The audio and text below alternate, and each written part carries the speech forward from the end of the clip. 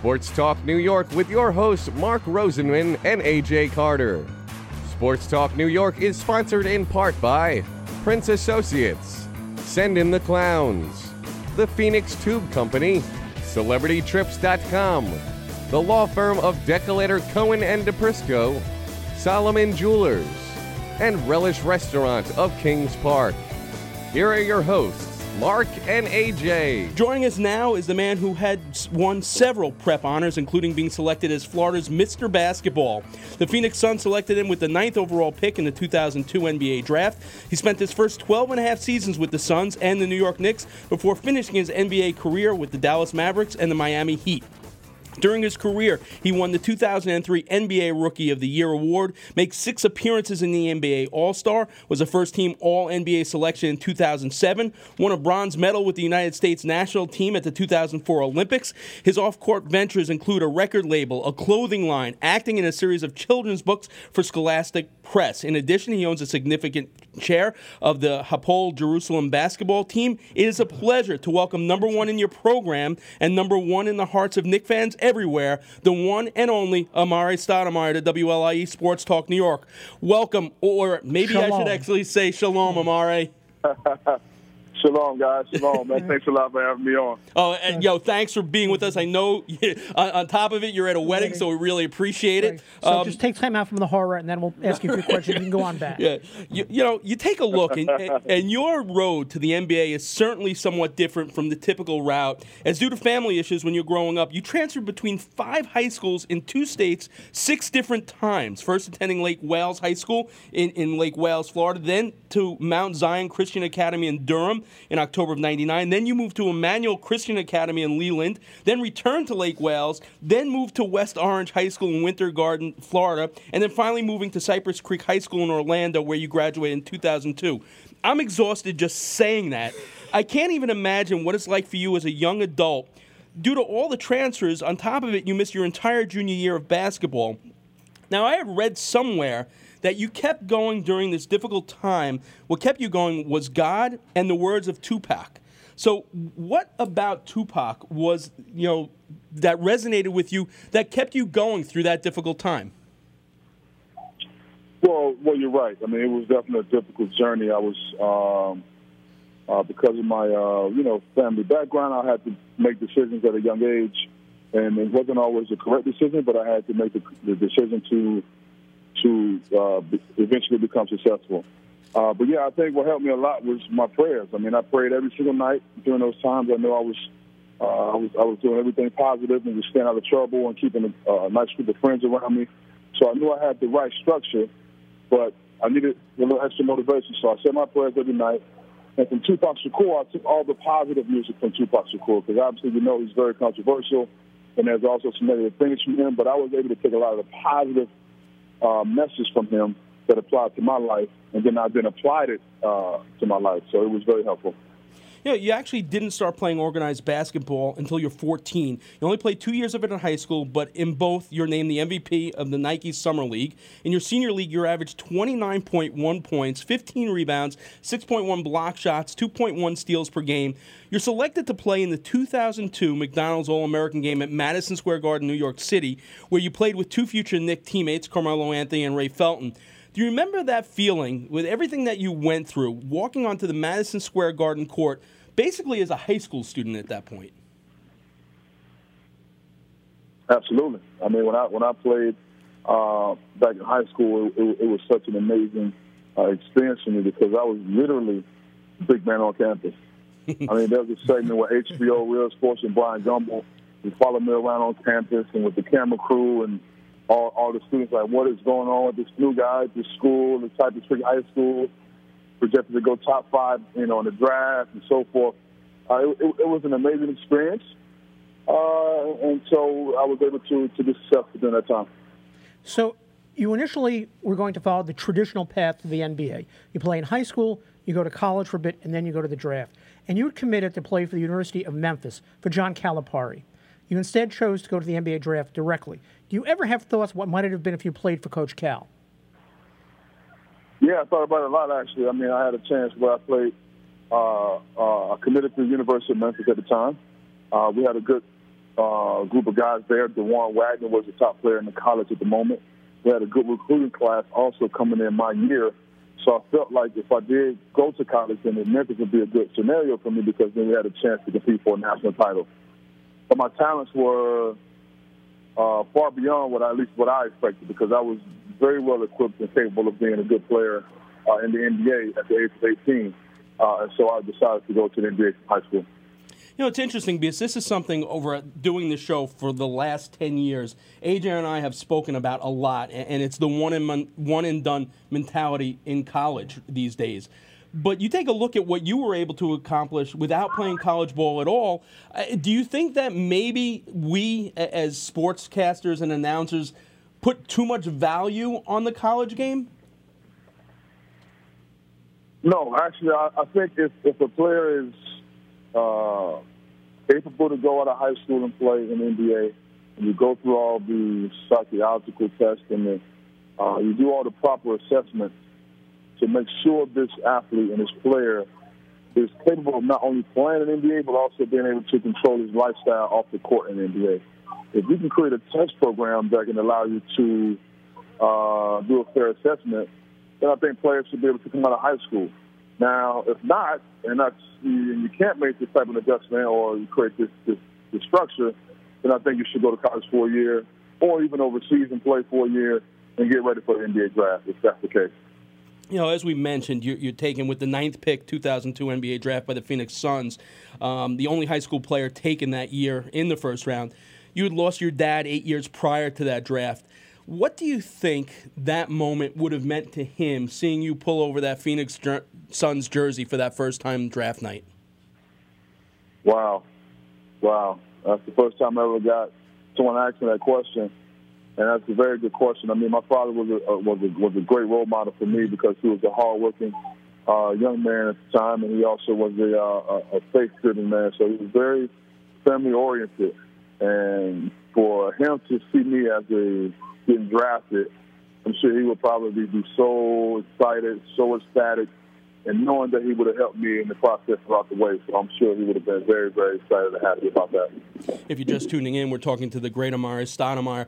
That rookie season, the Suns led by you, a 25-year-old Stephon Marbury, a 24-year-old Shawn Marion, and a 21-year-old Joe Johnson made it to the playoffs. You guys were defeated by the eventual champions, the San Antonio Spurs. You look back at that roster, and I'm just wondering how important Penny Hardaway was, who was at that point in his 9th NBA season, as a mentor. I mean, that's a very young core right there. And you obviously, teams need a mentor. What was Penny for you and for the other guys as well? What did he mean to you guys? Well, Penny for me, as being an Orlando guy, growing up here when the Orlando Magic were the team to beat and went to the NBA Finals, and then now becoming teammates with a player that I actually looked up to and was fascinated by his game, to be now playing on the same team, I took the opportunity to really just pick his brain and try to figure out, what it takes to be as successful as he was. And he was such a great, open-hearted guy to where he would teach you whatever he could. And that's why he's coaching now young basketball with the youth, because he's just a guy that wants to give off the basketball knowledge, which is great. Years 2 and 3 of your career there, you see some major changes to the Suns. Frank Johnson's out as head coach. Mike D'Antoni takes over 2004-2005 NBA season. The Suns then signed free agent point guard Steve Nash. The chemistry with you guys it's immediate, and the way you guys run the pick and roll reminded of many of the way the Hall of Famers John Stockton and Karl Malone ran it. What was it that made you guys click so quickly and so seamlessly? Well, you know what? We traded so many guys that year before. We played with maybe 8 guys in the roster for that second half of the year. And we had a nice core group with myself, Joe Johnson, Shawn Marion. We had guys that were solid, like Leandro Barbosa and a few other players. So when we had free agency talk, we talked about Kobe Bryant, we talked about Steve Nash, and a few other players. And so my initial thought was we need a point guard. We have to go into Steve Nash. And obviously I was thinking on the same page as the coaching staff, even though we didn't talk about it, but we were on the same page. And so we went to recruit Steve. Steve came to join our team. And when Steve joined our team, it was a chemistry level that just organically grew from the grassroots. I mean, it was something that just exploded, and we were on a tandem, and we knew each other. You know, it's like we just had a special connection. Like we knew what each other was thinking. And he's a great point guard, a very unselfish player, and a great leader as well. During the 2005-6 NBA preseason, you find out that you have knee cartilage damage and you undergo microfracture surgery October 18, 2005. As an athlete that in basketball, more than any other sport, really depends on your legs, what goes through your mind when you prep for surgery? Not the surgery in Trainwreck, the film, but this actual surgery. You know what? To be quite frank with you, I didn't know what the microfracture meant. When I felt this pain, I was in training camp, following a great season I had the year before, and I was ready to take on the world if I could. You know, at the time, I felt great. And then all of a sudden, I started feeling some little pains in my knee, and I wasn't sure what it was. So I went to the training staff, sent me to the doctors. The doctors say, well, the only way for us to know what's going on is to go inside. You may just need a simple scope, which is an orthoscopic scope, or you may need a microfracture. At the time, I had no idea what a microfracture was. I asked a few questions about it, but I was kind of sure that I didn't need that, you know. So eventually we have the procedure. Doc goes inside. I come out of the procedure and he says, we have performed the microfracture surgery. You're out from 6 to 12 months. I'm like, what? It's a scary. My heart dropped. My bones shook. My toes quivered. I was so taken back by it. I couldn't believe. I'm like, this is my year. I came off a great year last year, you know, and so I knew it was going to be a tough process to get back from that.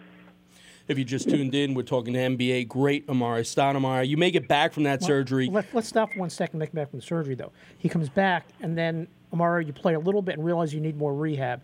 So what made you realize that you tried to push it too soon to get back on the court? How important was it? And how did you feel when you said, well, gee, I got to stop and do months more rehab?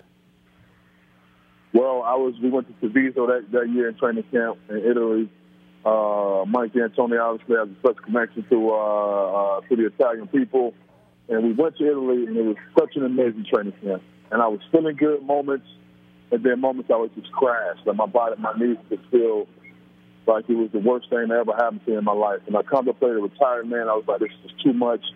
And I talked to my family, my mother, my friends, and brothers, and they were like, just hang in there, just persevere. If there's any word you should put in your mind, is persevere. Just persevere. So I stayed focused, stayed locked in. And when I felt the excruciating pain, I talked to my trainers. I almost hugged them at times. And they were just telling me it's going to be okay. It's got to go through this rough moment. This is going to be a tough moment for you, but we're going to get through it. And with all that motivation and extra verbal confirmation, it helped me get over the hump. Yeah, and you make it all the way back from the surgery. You regain your all-star form as well. You lead the Suns in scoring, 25.2 points per game, rebounds 9 per game in the 2007-8 season. You make the all-star game, and you get to play with a guy that you idolized while growing up. You mentioned before about Penny, but you get the Suns go out and sign a veteran backup center, Shaquille O'Neal, in February of that season. What's it like to now, a guy you idolized, and I'm assuming probably had posters in your room of this guy, when you're growing up, and now he's your teammate?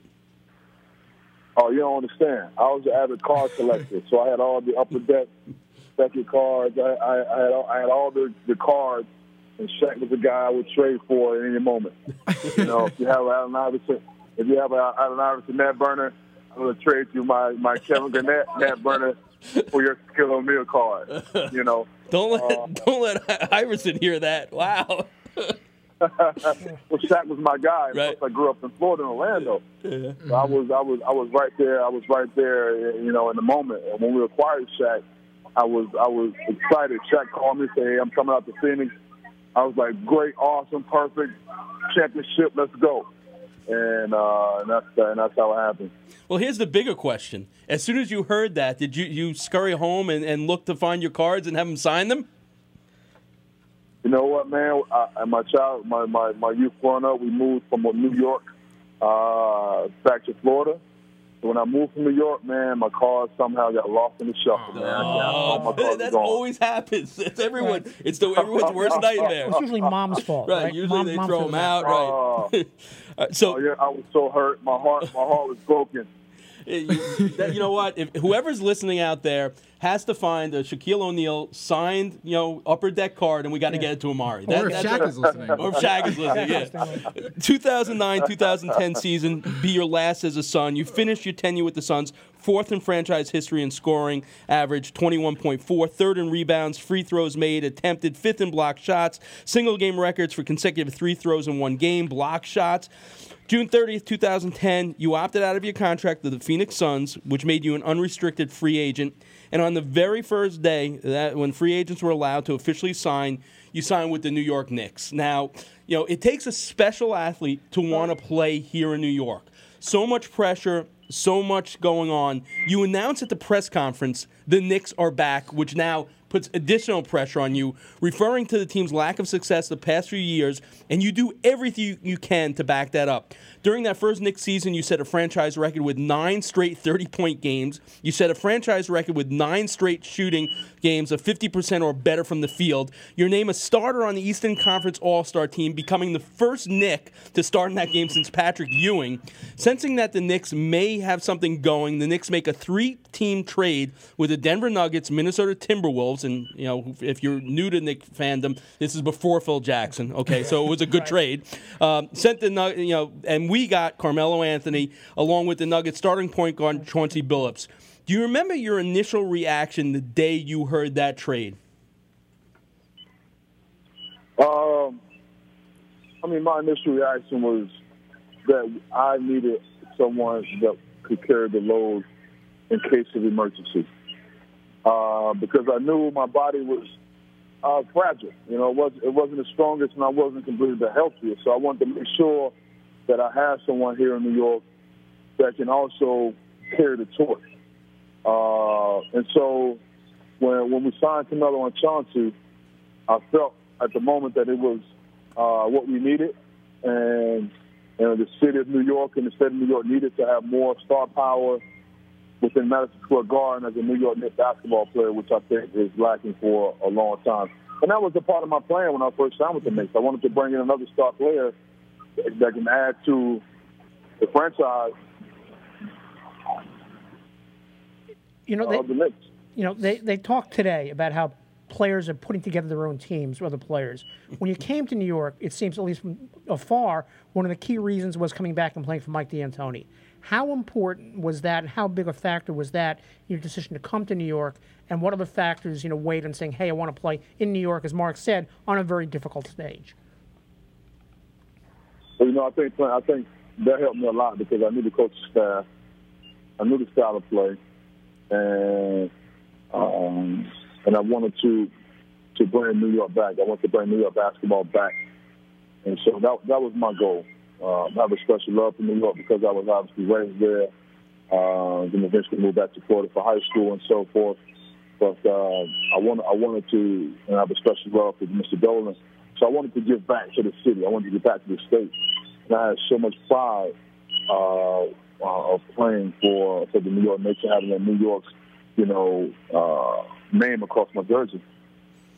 We're talking with Amar'e Stoudemire. So, I don't know how much you got to see of the season when you're over there in Israel, but, from an outsider, from afar, what's, from the level of success that you guys finally brought back to the Knicks, and the Knicks were not only watchable, highly entertaining, won the first playoff round in forever, and were back. Just as what you said, that day you signed, the Knicks are back. Looking at it from an outsider's perspective, this whole Phil Jackson era, spelled E-R-R-O-R as opposed to E-R-A. What's gone wrong? Why has it gone off the rails so terribly? Oh man, that's a very, very, very good question. And I do think that there's a lot can happen with the organization. I think there's a lot of positive things that can happen with the Knicks organization.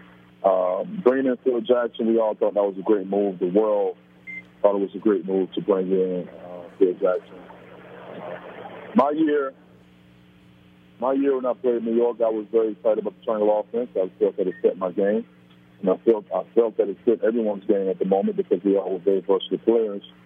But unfortunately, that wasn't the case. Everyone didn't agree with the triangle offense, so therefore it's hard to build a team chemistry from a team standpoint, from a player and team standpoint, and also coaches because everyone didn't really agree with everything, so it was hard for the coaching staff as well. And at that time in my career, I was really ready to win a title or contend for a championship while I had great health in my body. And that's when I decided to go and try to play for a playoff team and see if I could win a championship before I retired. During your time with the Knicks, obviously, there was a 2011 NBA lockout, which proved to be a very interesting time for you. You served as the player representative for the Knicks. You took history seminars at Florida International University. You also did some acting, which included appearing in the second-to-last episode of Entourage. But maybe the thing that got the most press was when you considered playing overseas for Maccabi Tel Aviv, BC, due to your possible Jewish heritage. In a 2010 interview, you said, "I have been aware since my youth that I am a Hebrew through my mother, and that is something that has played a subtle but important role in my development." You visited Israel that year, saying you intended to get a better understanding of your heritage. Can you tell a listening audience a little bit about that trip and what it actually meant to you? It was an amazing trip for me because I've been meaning to get to Israel for so long and just study. They have different organizations now. I think we can go and study. I think it's Birthright, a few other things you can do now to go to Israel and to study. And that was my motto. That's what I wanted to do since I was in my 20s, is go to Israel and just study when I could.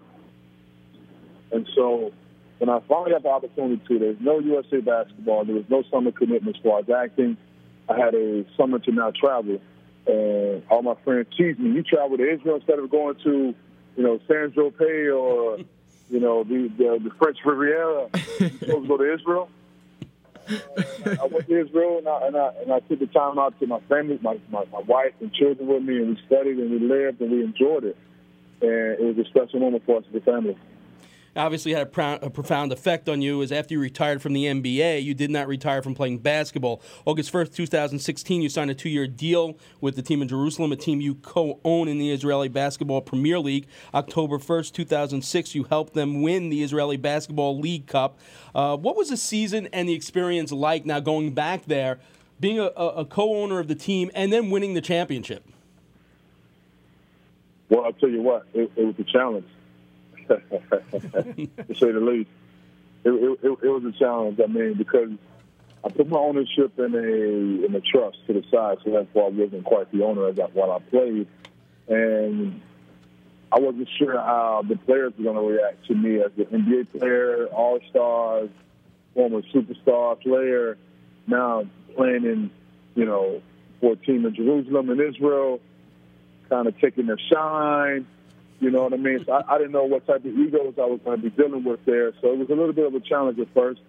As far as my leadership qualities, I didn't want to be too much of a leader as I am in the NBA. I wasn't sure if the guys could take that type of leadership or not. So I slowly built my way up. I wasn't sure about the new rules as far as the Russian rule in Israel, where you have to play two citizens on the court at all times. And there's so many different rules as far as there is a defensive 3 seconds. You can stay in the lane forever if you need to. You can go 10 and take the ball off the rim. These different rules. It took time for me to figure it out. But I was able to overcome that, establish my leadership, play at a high level, play the entire season with good health, and we eventually won a championship, which was the ultimate goal. Well, that leads to this question, okay? When opening day of the NBA rolls around, you're going to be 34 years old, which is 6 years younger than Vince Carter, 5 years younger than Manu Ginobili, only 2 years older than LeBron James and Chris Paul. So I guess the question we need to ask, is there any shot opening day of the NBA season that Amar'e Stoudemire is in an NBA uniform? Oh, man. I think there is a shot. I think there is a shot that I may return back to the NBA. So does that mean that but you're going there isn't a guarantee. Now, you So did you're mention your love of Mr. What? Dolan. Yeah, are you going to call? But- Are you going to call Charles Dolan up and say, "Hey, you got a new regime there. Think about me when you're looking to fill out the roster." Especially leadership as well, because they Yeah. need leadership. They have some young players. Carmelo wants someone there. I mean, to me, it's a perfect fit. I don't know about you. I've got a more perfect fit for you. You're now both champions. You have worked with a two-time MVP before. Are you considering the Bay, or if they're considering you, would you love to go there? Really? No, Come on. They need a little help. Ryan, that's They need a little You're help. not going to Golden State. no. If you go to Golden State, I'm never watching another basketball game. Murray wants to be in Hey, there. listen, guys. Hey, I know. You know what? The NBA's been so exciting to watch this year. I mean, I knew it was going to come down to the Cavaliers and the Golden State Warriors, but it's just been so exciting to watch all the players develop, even the young players who are improving and becoming better players in this league. The game of basketball is becoming competitive again, where guys are really taking this game serious. So I that's something that I love and I gravitate to as being a competitor. So you never know. You never know. Golden State's a great team. They're doing very well. But there's teams that need help. There's teams that need true leadership to get the organization back on track. And so we'll see how it plays out. I'm smelling. I think it's the I chemistry still with have the my two-time number one Nick MVP. jersey. It still fits me too. Okay. So I'm loving. I'm getting a little vibe here, though. All right. Then closing this out, you look at everything you've accomplished off the court. You started Each One Teach One Foundation 2003. You funded your very own AAU team named Team Stat. You received the NBA's Community Assist Award. You started your own clothing line, which launched at Macy's. You have your own record label named I can't even pronounce that. Hypercalypto. You signed rappers from Phoenix to Atlanta. As we mentioned, you're a major stockholder of the basketball team in Israel. You signed a book deal with Scholastic Press to write a series of middle grade chapter books called Stat, Standing Tall and Talented. Don't forget the art collector. The art collector as well, Art right? collection. Right. Of all your off-court activities, which is the one that you're the most proud of? And which of those, obviously athletes are always looking for the same thrill they get on the court. Which of those off-the-court activities give you that kind of same thrill as a big game? Well, you know what I think? What I'm very proud of is my new program, my basketball program that I have down in Orlando, Florida, with Nike, sponsored by Nike. Is the Each One Teach One United program I have there. We have developed a system that not only makes players, young youth basketball players, turn them into good college players, and then they hopefully eventually NBA players. We have so many guys that are going to college and graduating college. We just had 3 players in the NBA draft this year that came out of my program. Obviously, Austin Rivers came out of my program. D'Angelo Russell came out of my program. These guys are all, Jonathan Isaac this year came out of my program. Sure, And we have so many players that are developing and becoming better men and also better basketball players. So I think that is what I'm probably the most proud of so far at the moment. Amari, thank you so much for your time tonight. More importantly, thanks for providing Knicks fans with exciting seasons when you were here. Hopefully. Yeah, from what we're hearing. Please. Yeah. Please. Let's hope the knees are in good shape. And let's hope Charles still has the same number that you had before you went to Israel. Get in touch with Melo. Get in touch with KP. Right, exactly. All right, go back, enjoy the wedding. Thank you so much for taking out time for us tonight. We really appreciate it. Thanks a lot, guys. Okay. I appreciate it. Speak to you soon. You got it. Former New York Knick, maybe future New York Knick, 6-time NBA All-Star Amari Stoudemire.